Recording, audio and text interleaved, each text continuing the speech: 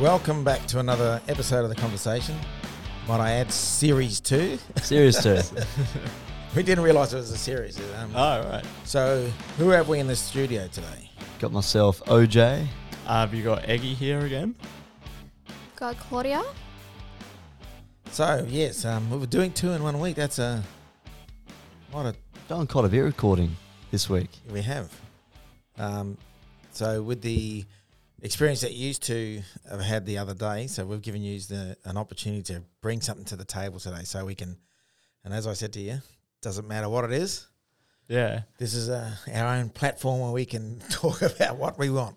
Yeah, so we felt quite a bit of responsibility trying to think of a few topics. We had quite a big brainstorm yesterday and a lot of things came up and we've kind of whittled it down to, I guess, like the final 4.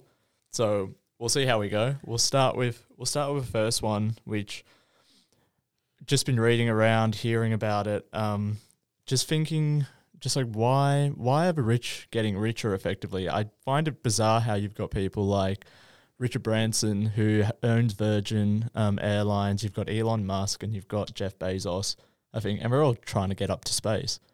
So they've got so much money that they can build companies that can go to space, but then you've got all these other problems around the world, poverty, famine, and so forth, that could be solved by these individuals.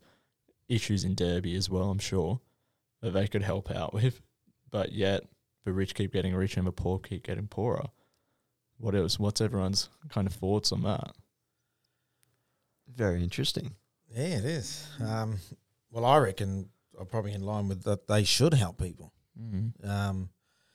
As you said, there's a lot of famine in the world. A lot of countries out there are, I suppose, in the Western ways, but there is still a lot of, homelessness and that sort of stuff. And I know I've touched on this before, maybe in conversation with OJ, that even the Australian government, with homelessness, we should help our own people. It doesn't matter what people, if you're an Australian, you're homeless, we should help them. But the rich, they're in this fight for space at the moment. I don't know, a bit of a Star Wars thing going on with all these guys. But, I suppose I don't know too much about if they give to charity. I believe Richard Branson does. I believe some of them do. I know Warren Buffett, who was like the world's richest man for a long time and now he's dropped down a bit. I know when he dies, he's only going to give 2% of his wealth to his kids and 98% is going to go to charity. Wow. Well, I'm hopefully that when it goes to charity, it actually goes to charity because I've known with especially with those bushfires that they had. Yeah, I was going to say that. Yeah, yes, because we touched it was on a that bit before. iffy. Yeah, with these organisations getting all those donations in, and their hierarchy getting the pay rise out of all that, and none of it went to those people who genuinely needed that money and all those funds. And that's not the Australian way. I won't say those organisations' names. You probably have a clue who they are, but well, it's not the humanitarian way. I mean, you've built a charity. You should be proud of what the charity represents and is trying to help. At that time, one of those charities, I believe, only 10% of that money was used on the people. Then they said, "Oh no, we had to pay our admin. Our CEO got a pay rise, and that." And it was just like staff didn't get paid. Staff didn't. Yeah. What's going on? People are giving money to these charities to go to the cause that the money's for. So what? It just makes no sense. Yeah. It gives a shit if people need to get paid. But they're rich enough, aren't they? Getting back to old Warren. Hopefully that 98%, whatever is going to charity, actually goes to charity. Yeah, surely someone's going to siphon a bit off somewhere. It's a lot of money. I mean, 2% apparently of his wealth is it's something ridiculous. It's probably like $1 billion or something. That's going to go to his kids. Like they're set, 2%. To be fair, that's fair enough. Yeah, that is his choice. If he's going in his will 2%, and it's still a lot of money, that's his choice. That's fine. Yeah, but the other 98%, that's quite a bit to go to charity. It's important how that's going to be handled, I reckon. That's what I was about to say. Once he dies, he has no control over that. Yeah, it's whoever control his money after he passes away that may do a little bit of dirty business with it. Yeah. Yeah, and even with the I guess, when with Lang Hancock, when he passed it, in Western Australia. He passed it on to his daughter, Gina, and she's just, I guess some of those kids who probably had it easier and just handed all this money, Yeah. and she's the only sole kid. But the problem now is with her children, I think they're fighting over it because she's favoured one of them, and the other two are taken to court saying, no, you're doing this and that. We're not getting as much as the. And so it's amazing how it can rip families apart. I mean, I read a book called *Sapiens*. Highly recommend if you haven't. It's by Yuval Noah Harari, and he talks about the evolution of humans and how we effectively have created what he calls imagined realities, where money is an imagined reality. We all agree that this piece of paper that I give you has this amount of value, but the piece of paper itself, if we don't agree it has value, it's nothing. It's got no nutritional value. I can't eat it. It's not going to sustain me. It's just an agreement between all of us. And when you've got wills like that split money, it can then split relationships. And one of the doctors I spoke to on the podcast that I've done, he said, I asked him what's the most meaningful thing to him in his life and effectively what is the meaning of life to him. And he said it's the people you surround yourself with. So when you get money coming through and intersecting and destroying that, I feel you lose the meaning of life there. Yeah, money is as they say, the root of all evil. Yeah. Yeah. But I'm just trying to think if I had 3 or 4 billion and I was in their shoes, I'd definitely give that some to charity. As I said, the homelessness in Australia is pretty high at the moment, and it doesn't matter which Australian's homeless, black, white, Brindle, whatever. I think Australian government, Yeah. I know as you say, the humanitarian things that we do help people overseas when it comes to money and that. Yeah. But I'm also a believer that we should look after our own first and foremost. There's homelessness here. All right, let's sort your backyard out. Let's see, because a lot of I guess a lot of people from overseas see Australia as this. We are a beautiful country, but they don't probably associate problems like that. With our country and that. Yeah. But, I know, is it Bill Gates? I believe he gives a lot to charity as well. Yeah, yeah. Is it in excess of 200 million a year or something around that ridiculous mark? Yeah. He's giving 99% of his, similar to Warren Buffett, but none of his children is going to inherit his wealth apparently. So 99% goes to the foundation, like Bill and Melissa Foundation.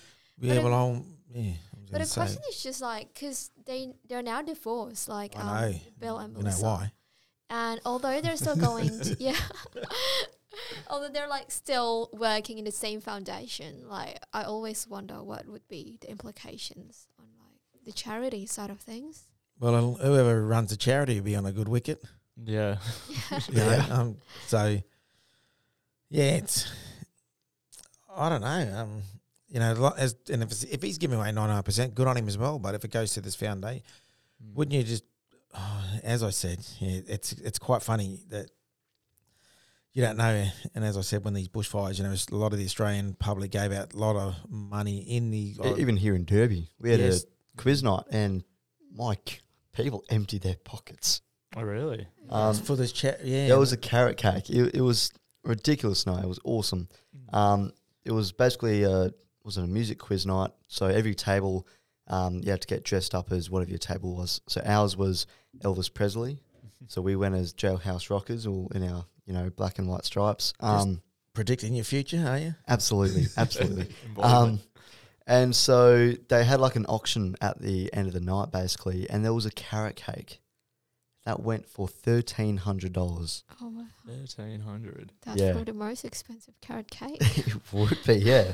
Jeez. I bought a fire pit for about $600, and it was just a fire pit. Wow. Yeah. And that money went to that bushfire appeal. Yep. Yeah, and see and a lot of Australians did that, didn't they? And to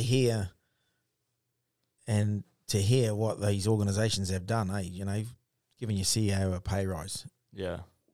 I know when I first heard about that, and I just went, wow, that's unbelievable. And there are still people over in New South Wales and that are still homeless. because of the bushfires. They're living on caravans on their blocks. They and that sort of stuff. So then all these other companies, the insurances and that are you in, especially people who aren't insured, just living on their block. I really wouldn't give a stuff if they were insured or not. I think as either the state government or whatever, you want people living in rural areas still. Yep. Otherwise the cities would be more populated than ever. And you want people living in rural areas, so build those houses. Doesn't matter what it costs. Yeah. Is that a problem? Kind of the sucking out of rural people into cities? I think so. Well, look, it's changed. I guess when after World War II, they gave all these farms and that out and said, we want you on out in the country. But I think over time, especially in the 70s and 80s, people just started moving to cities, and a lot of those, you went to the country area, whatever town that was. What town was that? What in when we were in Derby? No. Did you go to? All other people did their placements in country towns. Oh yeah, other people have. Yeah. They've gone into That's little right. communities around Fitzroy and then up the Gibb River. Well, even those communities, little towns down in the the south, I'd say out near the little towns like I'll point out Tambler because I did grow up there a bit. Shops, you can see the shops were, and this is back in the 80s, mid 80s. The shops were built probably in the 1930s. The shops were all closed. We actually lived in the shop, so at the back, I never ventured in the front of it. But a lot of shops were just old style 1930s, 1920s when these towns were probably. Yeah, I think you've told me a few stories about living there. Yeah, I think we went on Google Maps as well. yeah, and looked at. Yeah, and I saw the old shop, where I lived in. And I still remember walking around there. I'd love to go back to Tamworth just to have a look, but.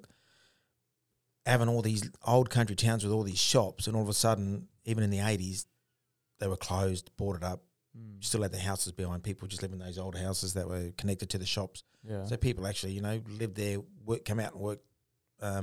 These little towns would have been bustling back in the day, but I guess over time people just moved to the city. But in saying that, if people do want to live out in the country, I think there should be an incentive. I know a few towns. I believe I saw one on I believe it's the ABC. Got a big African population because this community just said we need people to survive. So they just open up their doors, cheap housing. So a lot of the African community they've integrated. It was a real feel good story on one of the networks, and they just showed it. People coming in and the non-Indigenous people there, didn't really care. They said, no, we want people. And they formed friendships over a lot of these African heritage have been living there for about 10, 15 years now. And it's just built up, I guess the community up a bit more. And that's what you want. We talked about doctors going into communities where there's no doctors, especially in small towns. Yeah, well, I always feel conflicted with the incentive part because it comes back to what we were talking about with money. It's like you're drawing people in for money rather than for what that city, town that you're going to actually is. And I can't think of another way to bridge that because I feel like we spoke about it, people will come in for a few months, get their cash, do the job, not really integrate, and then they'll leave and then you'll get a new batch come in. And then as a local being here, you don't get any continuity between the people coming in and out. Well, years ago, those old practices would have been, I guess the grandfather would have been a doctor, then the son became a doctor. Yeah, it was a family tradition. Now it's some of those communities, and it's probably true that some of these communities, they got to drive, towns aren't just down the road. Yeah. Some even down the, out in the wheat belt area, they might have to drive an hour to the next town where the doctor is and that sort of stuff. And can you imagine having an emergency in that situation? Oh wow, flying doctors become a part of it, but you got to, but unfortunately, money probably is the driving thing to get these these either first year doctors out into these communities to work, and hopefully they form a bond with that community. But it'd be pretty hard. But it'd be pretty hard, living in the city all your life and going out there and completely different world. It is. Yeah.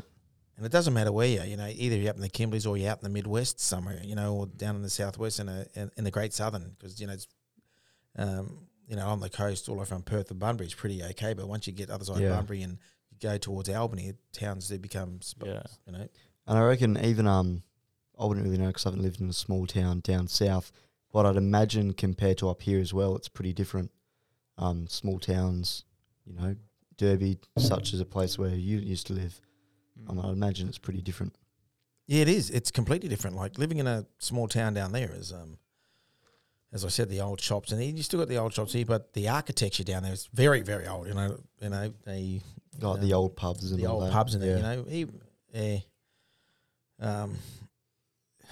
it's living up here is different. Even though we're sort of isolated, but we're not small like Tamblub or anything like that. We're growing, and I guess we're growing because of I don't know if it's the kids are having kids and all that sort of stuff. Families are getting bigger and bigger. Yeah, and that could you way, say government input as well? With the prison being built especially up here, back then, a lot of people have moved to town through that, and then other things coming in.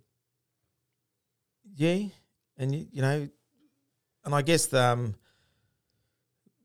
prison has brought in a lot of extra people here, even though it's like, where's Wally with some of them, because we never see him. But it's and I don't know if you were here, OJ, when they had the refugee centre. Yeah, detention centre. So the detention centre was right. so when they had it out they did have one. They wanted to open it up again, but there was a lot of Sodexo workers back in those days. So Serco workers were just, that's why they built all these new houses and that, because Derby was at a increase in population, but the population's always been steady in Derby anyway, and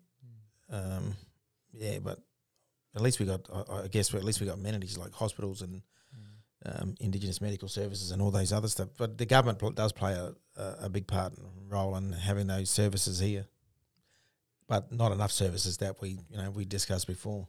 Yeah, that's what makes a city livable, is all the stuff that you have in it. And when they develop cities, little nodes they do now within the city, they always have like your Coles and your Woolies, and then you've got your little big shopping centre that's attached to it, so you don't have to travel too far. But when you go rural, that's completely different. Yeah. You might have to travel very far to just get some of those things that make your life a bit more livable and enjoyable. Yeah, because even going to the city is like a big trip in itself. Yeah, it's massive. And as you're saying, it seems like in Perth you got 6 suburbs around, you got this major shopping centre in the middle. Yeah. Then you got these little shops that are in the suburbs. Even in apartment blocks, it's ridiculous now. In Claremont, you've got these apartment blocks, and you just go down your elevator, and there's an IGA there.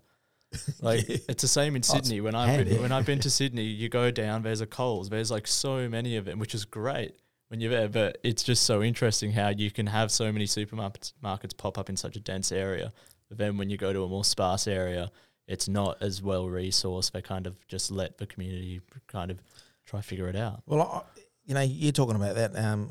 Like the Woolies in Murray Street. It's got the JB Hi-Fi on top of it. Yeah. I go there because I'm thinking, where the hell are all these people coming to this shop for? Yeah. Where do they live? But they actually live in these apartments. Yeah. And I didn't realise that. I'm just thinking, doesn't everyone live out in the suburbs? But that Woolies in Murray Street is always packed. Yeah. There's people coming and going.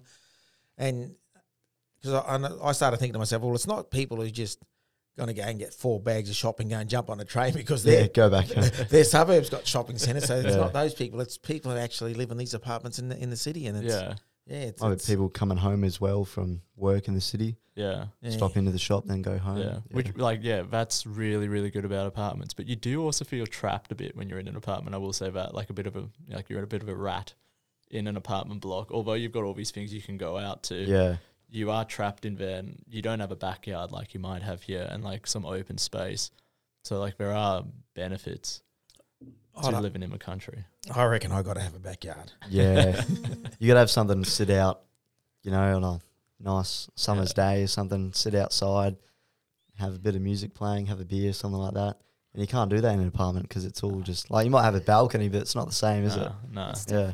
And like when I go down there and I catch the taxi and I go past Optus Stadium, there's a lot of the apartments, and you see their barbecue on their little balcony, Tiny, and you you go, have to squeeze wow, around. how the, Yeah, my auntie used to live in one of those apartments. come like, over for a barbie, near mate, and you got about 10 blokes there on the Yeah. little balcony. You got to be All quiet their because we got everyone chairs and else that, around. yeah. Well, that's right. Yeah. Yeah, and you can't make noise in that. And No. you see a lot of people like put up blockers, so like you get like bamboo sheets kind of, Oh yeah. so yeah. you can't see the next balcony Yeah. over, Yeah. so you get a little bit of A privacy. little bit of privacy. Yeah. Well, Yeah. you'd have to be like you're in your own studio. You'd have to get the walls soundproof. Yeah, Well, you're on top of one another, exactly.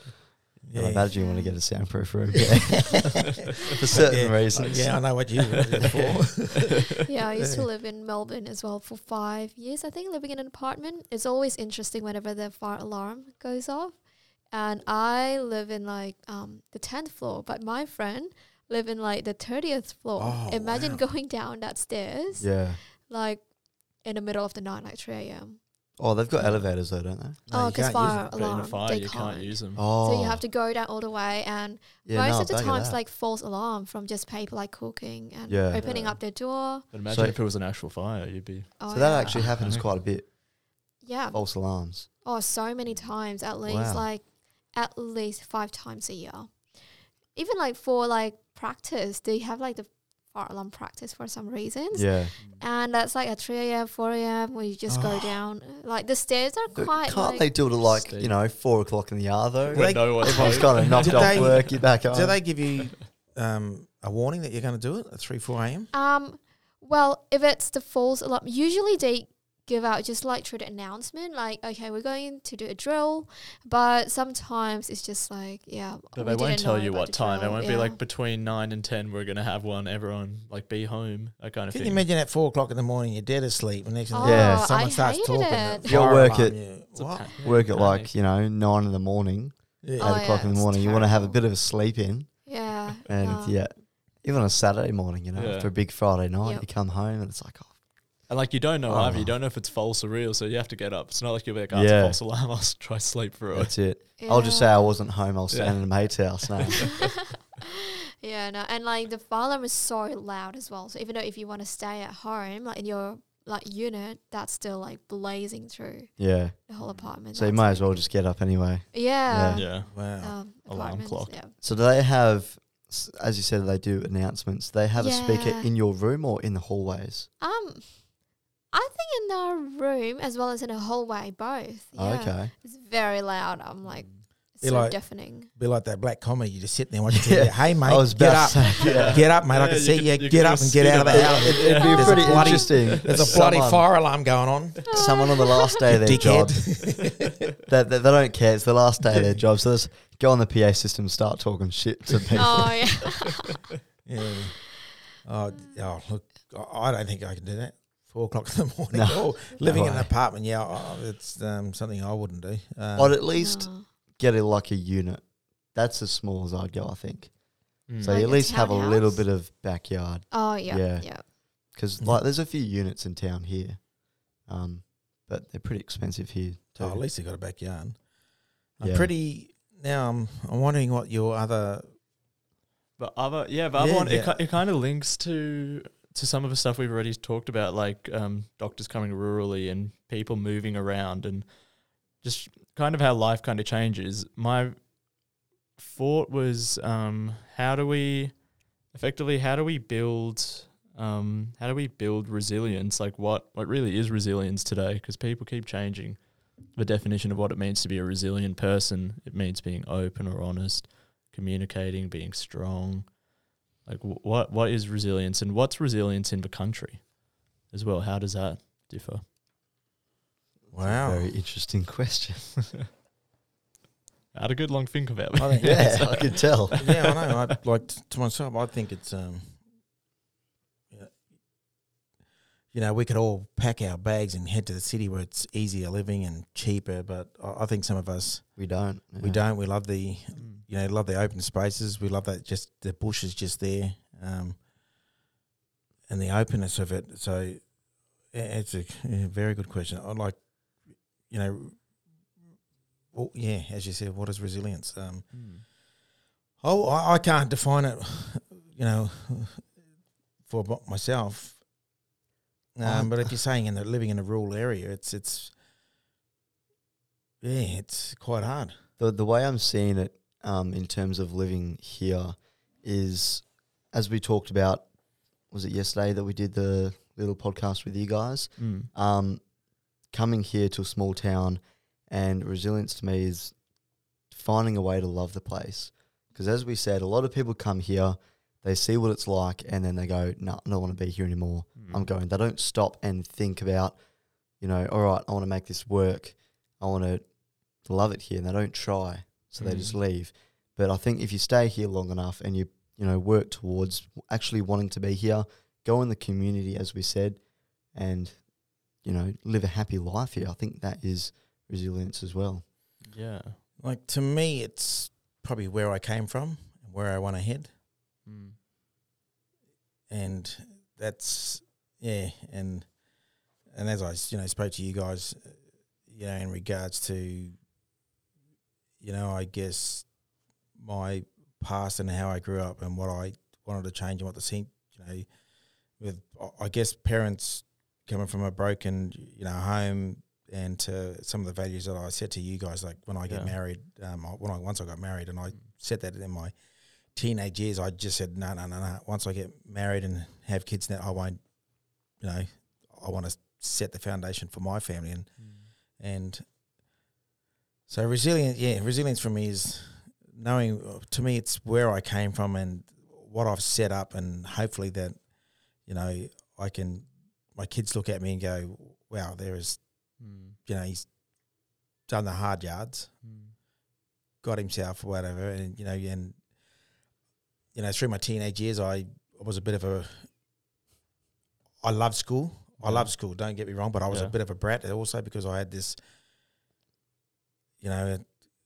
basically looking after myself for a few years there when I lived with my dad. Then I was sort of, because I had these, because my dad was set in his ways, then by the time I got back home to my mum and then I was 14, and I was already a man in my eyes because I grew up basically by myself, set my ways and that sort of stuff. So a bit more mature than the average. A bit more mature than the average kid because of what I went through. And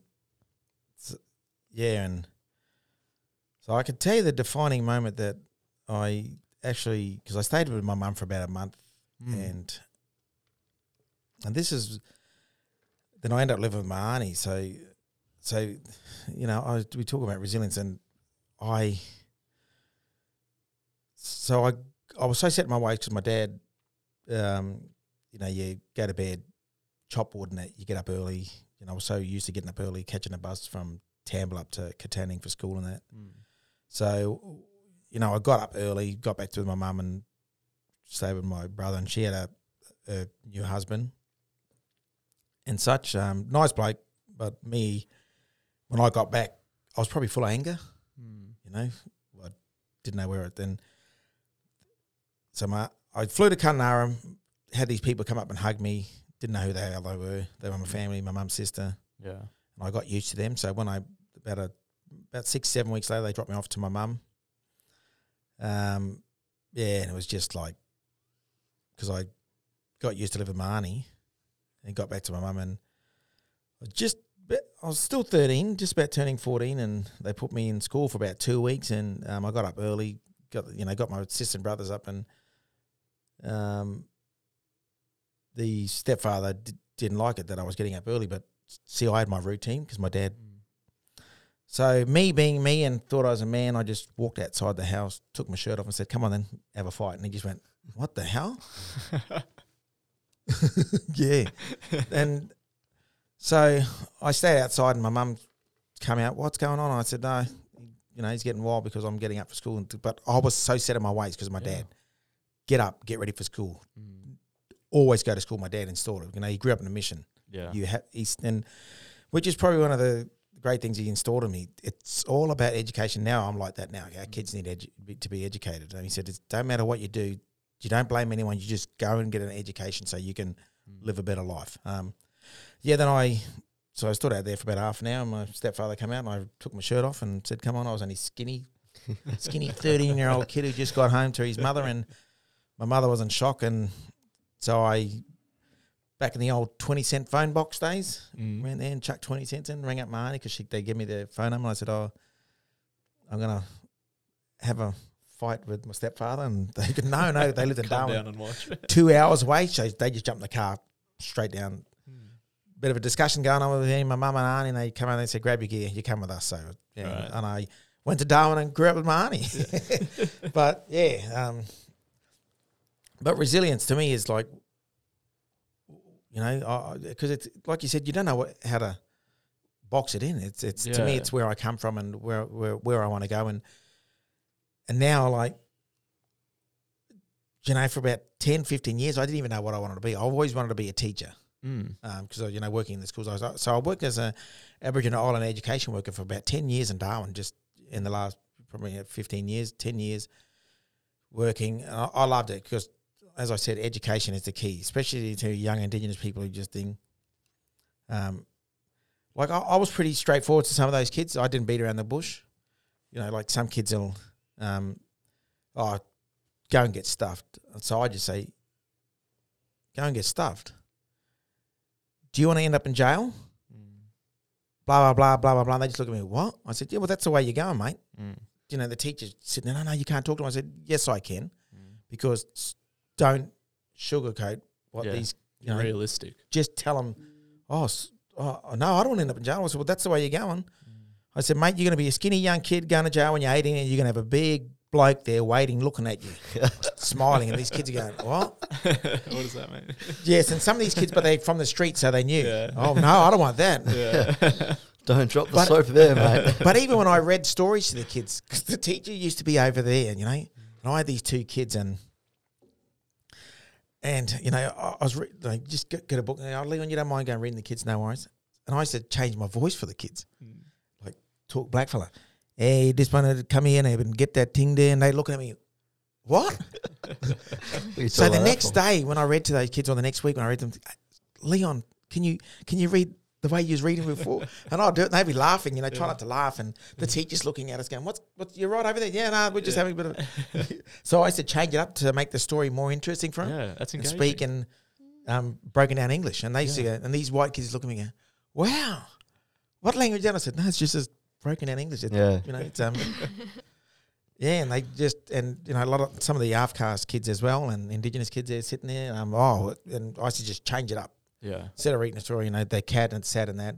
And I used to just change the story. And it was quite funny because next one, all of a sudden, there was about 3 kids. And next one, 4 kids. And I'm going, hey, what's going on? This little reading group stuff. Next man, only 2 views. Yeah. So so they must have told the other kids and other kids, oh, can we go read with Leon today, miss? Okay.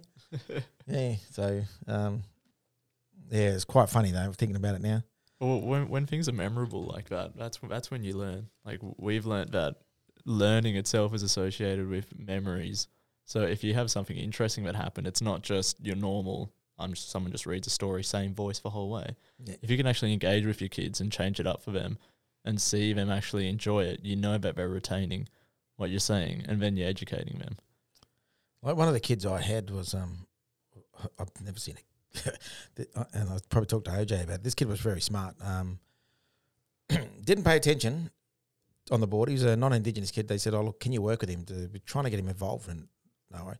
So he had his desk, and I put a chair next to him. He goes, look, you can sit there. I'm not going to, I'll just ignore you. I said, no, that's fine. Because I said, I'll just sit here and get. I think you've told me. Yeah, I'll just sit here and get paid anyway. Oh, okay. Easiest job in the world. Yeah, I just sat there and he was, I'm watching him sort his stuff out on the table. Yeah. He paid no attention to what was going on out there, the teacher, and the teacher said he's smart as in, and I tell you now, this kid was smart. They put on a YouTube on the screen about train tracks and that. He did not watch it, so I sat at the back with him, all the kids on the front, on the ground carpet watching it. This is year 5. And I'm just sitting at the back with him and going, oh, well, I'll just sit here and just watch him. All of a sudden, the teacher asks questions. He just blurted out all the answers. And I'm sitting there going, looking at him going, wow. Yeah. She pulled on, she goes, that's what I mean. I said, he didn't even watch the show. But he was just, yeah. So we kind of... Yeah. He was just, like, he was so smart, this kid. Yeah. So what do you reckon that would have been? Would have been like he would have already knew, so No. it would have just been He boring just- for him to watch it, or He'll tell you it's boring. yeah, He would not pay attention to anything. So sometimes he would not engage with other kids because he didn't like, he'd come back in his desk, he'd have everything perfect, and he'd walk back and go, "Who's touched my rubber?" The rubber could be over a centimetre. you're right. And the kids, because there's two other boys, they played tricks on him, so they'd move. And he'd just, no, who touched my rubber? And the kids would come back and go, "Oh, I did." Well, and they move it back. Yep. Then he'd sit down. How do you think you get kids like that? Do you reckon it's their parents? I don't know. He was completely different. Like he was completely different. His sister went to school there too. She didn't even associate with him actually, because probably thinking, "Well, my brother's a weirdo." Yet she dressed like a young goth girl, black. Right. She loved black for some reason. Yeah. But he'd get in the class. They'd let him do it. Being in an urbanised school, he'd just take his shoes off and sit there bare feet with no shoes on. He liked having no shoes on, just bare feet. Just sit there and but sometimes when we done stuff, like we'd just tell him, no, you don't answer it. But then he just spurred out the answers because he didn't really give a stuff if that kid was taken. Because he'd sit there, the kid, he just, He'd 345. Yeah, And you go, what? And he'd just spurt it out because he didn't want this kid he just wanted this kid to hurry up and say it instead of. it'd probably just be that he was annoyed because he knew and the kid was taking too long. Yeah, that's what Yeah. and he spurt out. 'Cause he'd probably just be getting annoyed that he got this is the annoyed with answer, this is everything. the answer. Yeah. Yeah, And of all the schools that I've worked in 10 years in the Northern Territory, I've never seen a kid like that. Never. Do you have any idea where he is now? Well, he probably would have went to high school. I don't know how because he didn't like interacting with anyone. So, but being that brainy and not interacting with any other person, yeah. Like he might have a friend, but then he just likes reading. Yeah. Then he just creates these worlds. Oh, this is something from the planet, blah, blah, blah. And he just, okay. And yeah. And he'd make the whole story up and tell get him you. a film. That'll be good. Yeah. Yeah, Yeah, Right, no, he Game was, of Thrones. but he really, the next Yeah. Star Wars. Yeah. and the worst one was when because we had these American soldiers come in because the Darwin's got the big base up there. Come in, and as I told OJ, they used to come in and cook breakfast and that. It was good because they wanted to interact in the community. And they came in our room and they talked about where they're from. And this kid was asking them questions, and they didn't know. Oh, okay. And they looking it up and going, "Oh, yeah, you're right, mate." Yeah. So he was actually asking in year 5 these armed forces guys from the US Yeah, right. questions that, "Oh, yeah, you're part of the such and such and blah blah blah." And he was That, and you can't tell me he went Googled that up. I'm just sitting there Yeah. going, wow, this kid's unbelievable. he must Oh. read a lot, watch a lot of documentaries, things like that. No, he didn't do anything. Like I said, we put that train documentary up. Like in his own time, though. Surely, like at home, Well, his parents... he must do a lot of that. That's why I was thinking about his parents. No, his Yeah. parents were just normal Aussies. They just normal working hard parents. They just wanted him to... Their major thing was he didn't interact with anyone because they thought he was just closing himself off. But I'm guessing he could just sit there with he's doing whatever and someone's having a conversation and he probably can just repeat it. Oh, you're talking about He's such and probably such. just got very good tuning in to what other people are saying. He just remembers it as well. Yeah, Yeah, he's probably very good at retaining I information. don't even know what they call kids like that. Smart. I think synesthesia is a word that's thrown around with people who are just like incredibly brainy and kind of like supernatural brainy, like the ones that you'd have in like TV shows. Well, you wouldn't even think he was brainy because he wore jeans. As soon as he hit his desk, he would just rip his shoes off. Then he liked wearing specific clothes. Like if you've seen, I'm going to use, Bert and Ernie for Sesame Street, those stripy shirts. Yeah. Oh, He yeah. wore them every day. Every day, the same sort of shirts. From like Bert and have a look at Bert and Ernie on Google and you look at their shirts. If you, I know what you mean. yeah, he wore them Yeah. little thin shirts every day, never changed. Yeah. Like next day it'll be a different colour. Next one, I'm thinking, Probably And I've didn't have a brain energy to waste on picking shirts. He just picked the same one every day. She's got But a cupboard thinking full. but too he, much, he yeah. didn't come from a rich family. Like I said, his family was hardworking, and his mum would always come in to make sure that he was doing well and that. And I said, yeah, he's not. Yeah, That's what he'd wear. yes, he'd wear shirts like that Yeah. Oh. with jeans. Yeah, That's a look. I think that's in fashion now. Yeah. I've been yeah, to a but party he like was that. he was such a smart kid. Yeah, Yeah. I wonder if he would thrive like in a different environment if he has like, I know that some schools actually have special class for people like that who are, all of the classes are tailored to them. well, back then we didn't. This is only going back 10 years ago, 13 years ago. Like I said, his parents didn't come from they're not wealthy in that. They just lived in a normal, basically a rundown suburb in Palmerston, which is a city outside of Yeah. Darwin. It's just and he, yeah, I really hope he's doing well right now. I hope he's, Well, he'd be about my age, so he'd be graduated from school by he now. would have graduated Yeah. from school. I'd say probably uni, maybe. Yeah, probably your age, yeah.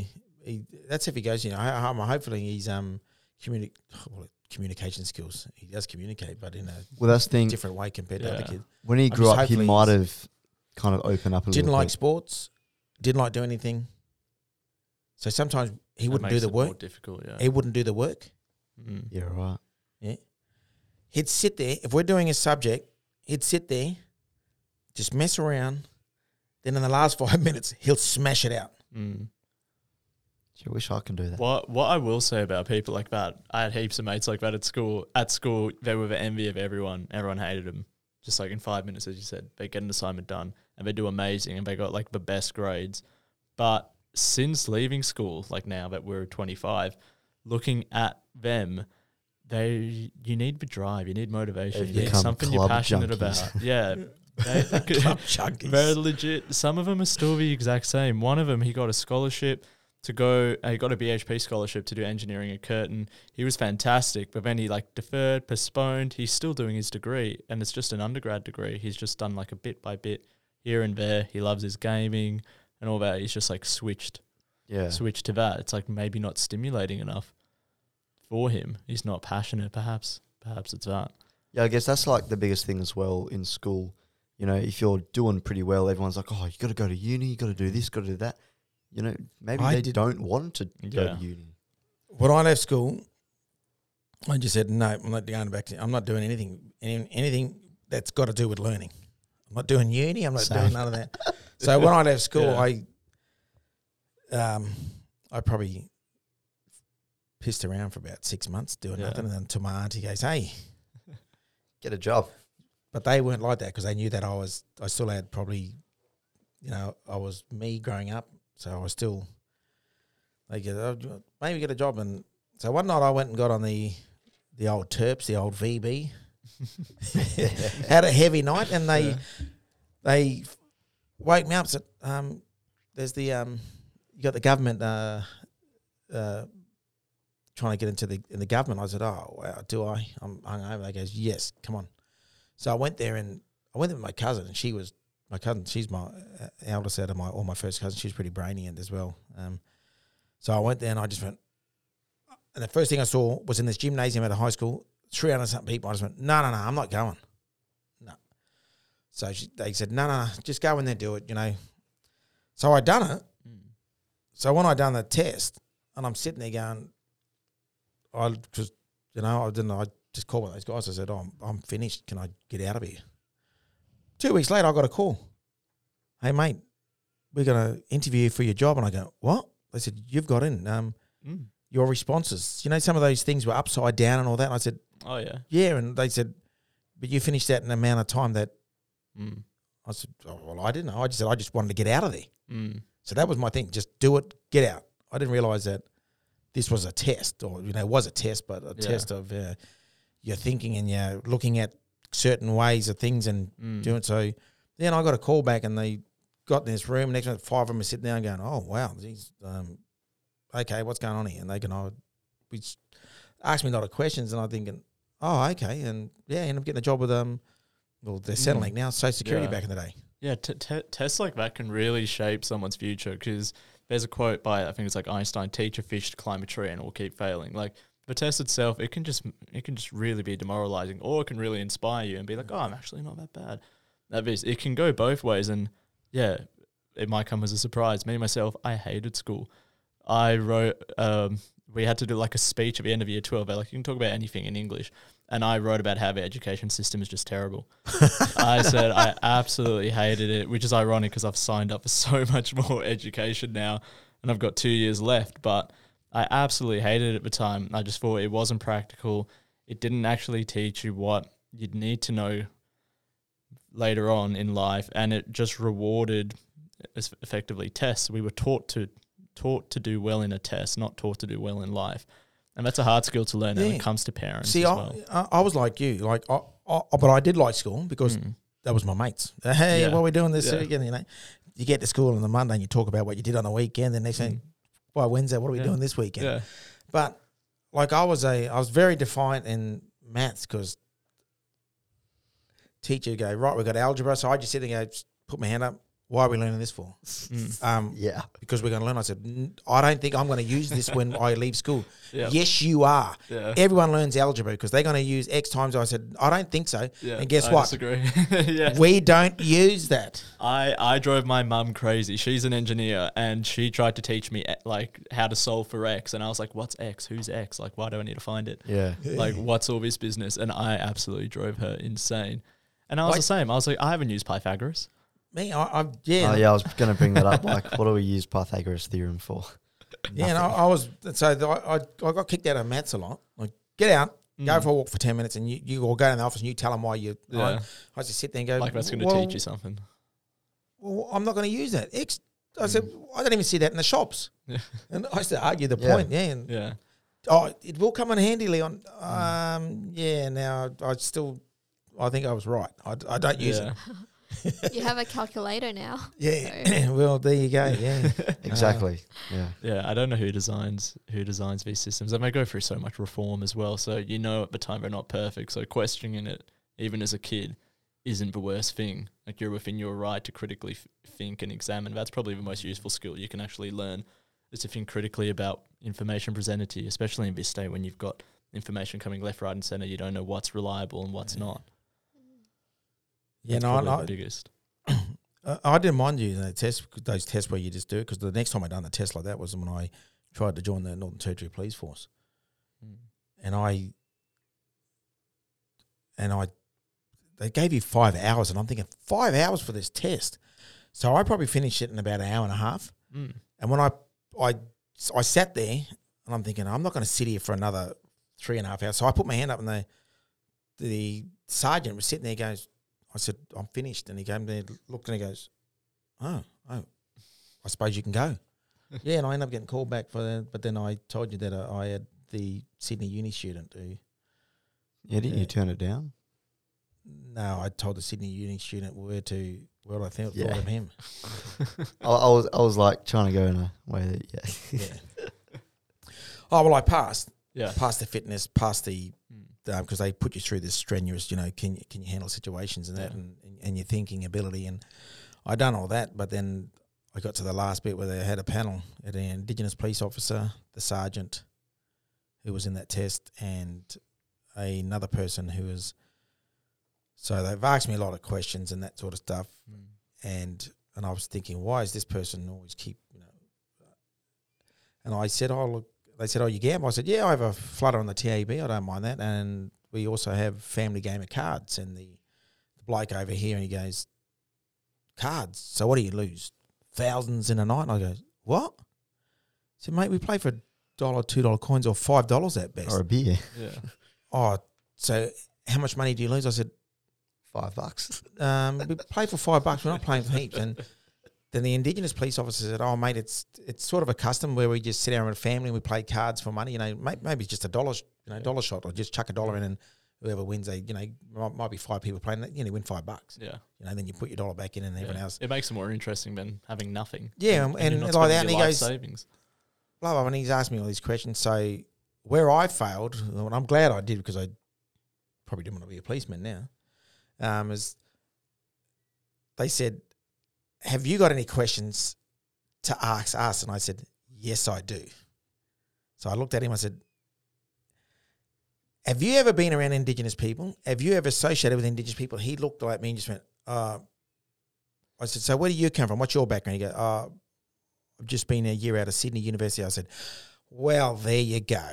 You don't know nothing about Indigenous people. We're not Koreans. We're living in the Northern Territory here. There's more. And the Indigenous police officer, I can see her going, no, but I'm going to speak my mind. Yeah. So I told him, blah, blah, blah. Yeah, then got a call back and said, you failed that. Yes. No, but like going back to resilience stuff, I think that's resilience in itself, speaking your mind and not being afraid to do that. Because when I asked him, where'd you come from? And he goes, I've been out of uni. I said, mate, and when I said, have you ever talked to an Indigenous person before you come to the Northern Territory? He goes, no. I said, why are you sitting on a panel and it's predominantly Indigenous officers you're trying to get, and you're talking about, and we're talking about our lifestyles and that, and you're sitting here doing whatever. And judging it as well when he doesn't know. And guess what? 2 years later, I done the same. Walked into the room, I passed everything. I got to the room, I sat down. I had one of my mates who was a detective standing there. I looked at him and he goes, I remember you. I said, I remember you too, dickhead. I got up and I left. I did. I walked straight out. I might have had a chance to be a police officer, but you know what? I said, I'm glad I didn't. Mm. Yeah. So you held to your values. Well, when I saw him and he knew exactly who I was, you? I said, yeah, you too, dickhead. But I did get up. Now, I heard you say the word stimulating before. I was going to bring this up. Apparently, in Victoria, it was very stimulating around the St Kilda area. They're trying to. There's a new case of COVID, so they traced it back to a sex worker. Oh, isn't that stimulating? That's not what I was thinking about. Yeah, they did you know that? No. I was watching the news this morning. They traced it back to a sex worker. Yeah, right. A new Well, that's case going to of, break up a lot of they marriages. don't know isn't it? who spread it, but they traced it back, and they said, the news was quite funny this morning. Anyone who's been with a sex worker in St Kilda, can you please come forward? Yeah. All the wives of the customers be like, so honey, why do you have COVID exactly?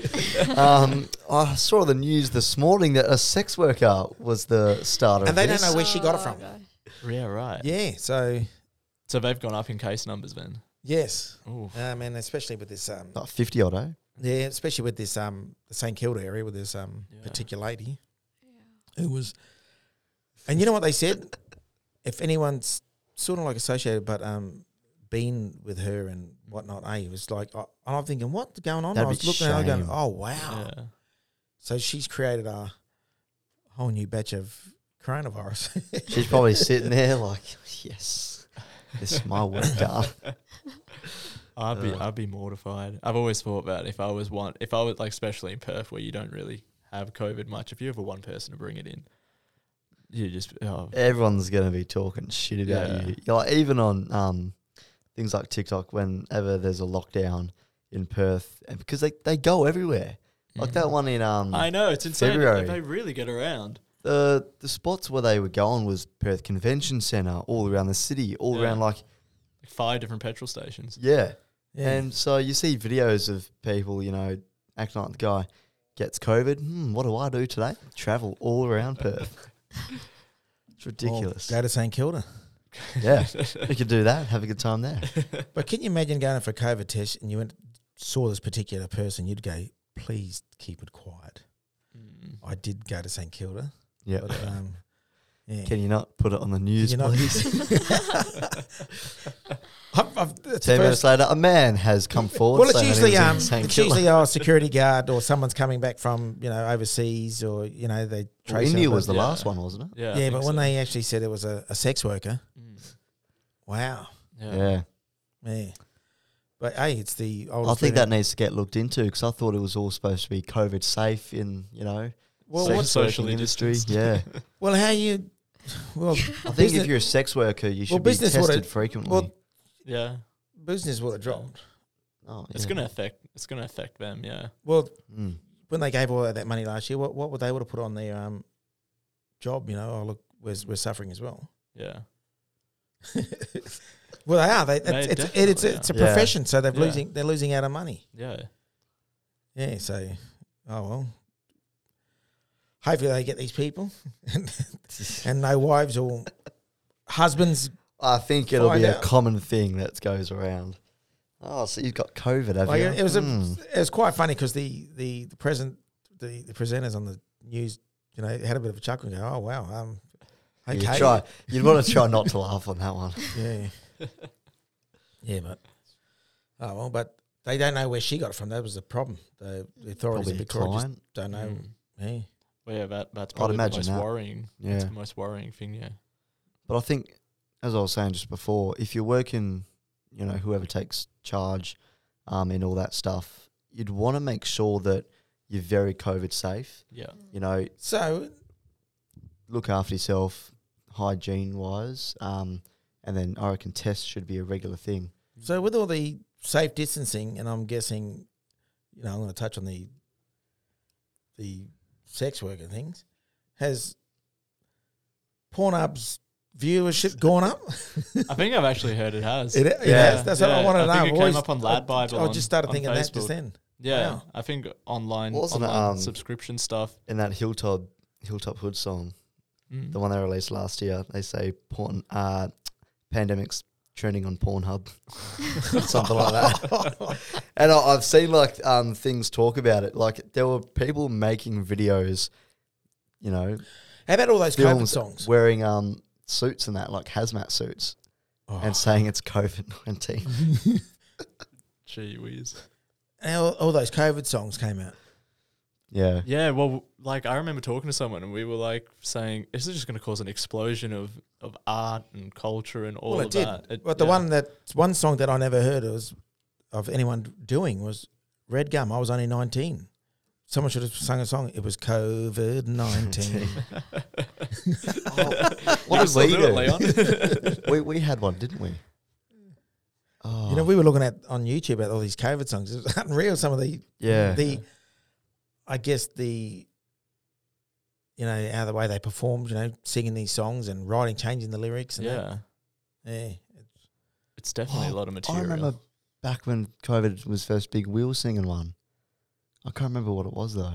Yeah, because we were just messing around. I think it was like a Paul Kelly song that we were redoing. Yeah, I know we were just singing songs and changing the words Yeah. because that seems like the norm. And I think we started seeing thinking, wait, and we looked on YouTube, and there was heaps, and go, wow, Yeah. these guys are very talented. Have you guys actually. ever thought about making a YouTube channel? Yeah. I wanted to do one. I know, probably, even if it's just filming this part of the conversation, Yeah. getting the camera here or Yeah. camera angle over there, and one here looking at the Yeah. guests and editing and Yeah. that sort of stuff. Because OJ's, we're probably going to do it like the Joe Rogan experience. Yeah. Well, you got a great setup. Yeah. That's it. Yeah. So I think we might do it. Yeah. Probably eventually one day. Yeah. Yeah, I think let the viewers see the psychedelic background here. Oh, mate, it's so good. If you want one, go to Brew Markets. They're $20. Yeah, shout out. As long as no one wore it before you put it up here. Yeah, It's a sarong? hope you washed it. Something like that. Yeah. Yeah. No one's worn it. Not even you. Nah. See me going down Cable Beach. Yeah, so, your questions were, very... Probably Interesting. Probably Interesting, different Yeah, no, different, Yeah. because, and actually... because we weren't sure what the general flow of No, the well, that's podcast good, because we always talked is. about millionaires, and all of a sudden we got into other Mm. stuff, then it, Yeah. and it does, which... Talk about your whole life story, mate. Yeah. It changes it, which is good. And I guess that's why having this platform here, what we're doing now, it sort of gave us the opportunity to speak our minds a bit, Yeah. without Yeah. the locals Yeah. hearing it, and then I don't want to Because cause we too started it. We started this just before much COVID, like the end of 2019, but we were never recording it. So we'd Yeah. always go up in the studio live. and do an hour worth Mm. of just live talking, Right. and we'd bring different things like we do now. Yeah. And then But we had to watch what we say. It's Yeah. very, Mm. yeah, because I was obviously live on radio. Can't edit that. Yeah. So then this room was filled with junk and boxes. And so I was like, all right, I want to clear this room out. And then, get this thing in here, get some microphones and start recording it instead of doing it live. And then I found a way to put it on Spotify. So it didn't go up on the radio anymore. Yeah. It was on Spotify. So we could kind of get a bit more free. Free range of what we could say and things like that. Yeah. So with yourself now, you think might go on and do your podcast a bit more? Or? Yeah, definitely. I think for me, it's just finding time in between study. And I've seen a few podcasts out there which I've quite enjoyed where they add like a lot of little sound snippets in. There's this one lady, she's got a podcast called Ologies. Yeah. I really love that. She's got the best job in the world, I reckon. What she does is she just interviews. I'm plugging her podcast here. Ooh. Yeah, she'll have little things like that, and like even like little sound snippets from like films which are really like known well. So we do this mainly with OJ. So as soon as he says something, this is one. Yeah. This is like one we were talking about, like with ghosts and all that. I think this is it. That's it. So like someone would say something about a conspiracy theory and we play that. OJ would press that and you go, sick. I need one of them. She interviews a whole bunch of people that study different things. She's got the best job in the world. She'll interview people that study trees, and then another day people who study turtles. And then you just have like an hour podcast and you just learn about some random thing like volcanoes, and you're like, oh. Trees, talking about that, they actually sing. I was watching videos, same with funguses like mushrooms and that. Yeah. They get, I don't know what the device is, and then they... What mushrooms are you talking about, AJ? Oh, well. I won't say what kind of mushrooms. Nah. I'm like any kind of mushroom. Like he does it, whoever it is, does it on leaves and all that as well. And they like make like songs, I guess. Yeah, right. And it's really weird. Like it's like they're singing. Yeah. I'll have to show you guys a video after this, but it's really cool. Yeah. Oh. That's insane. Yeah, hopefully can get some episodes coming out. Yeah.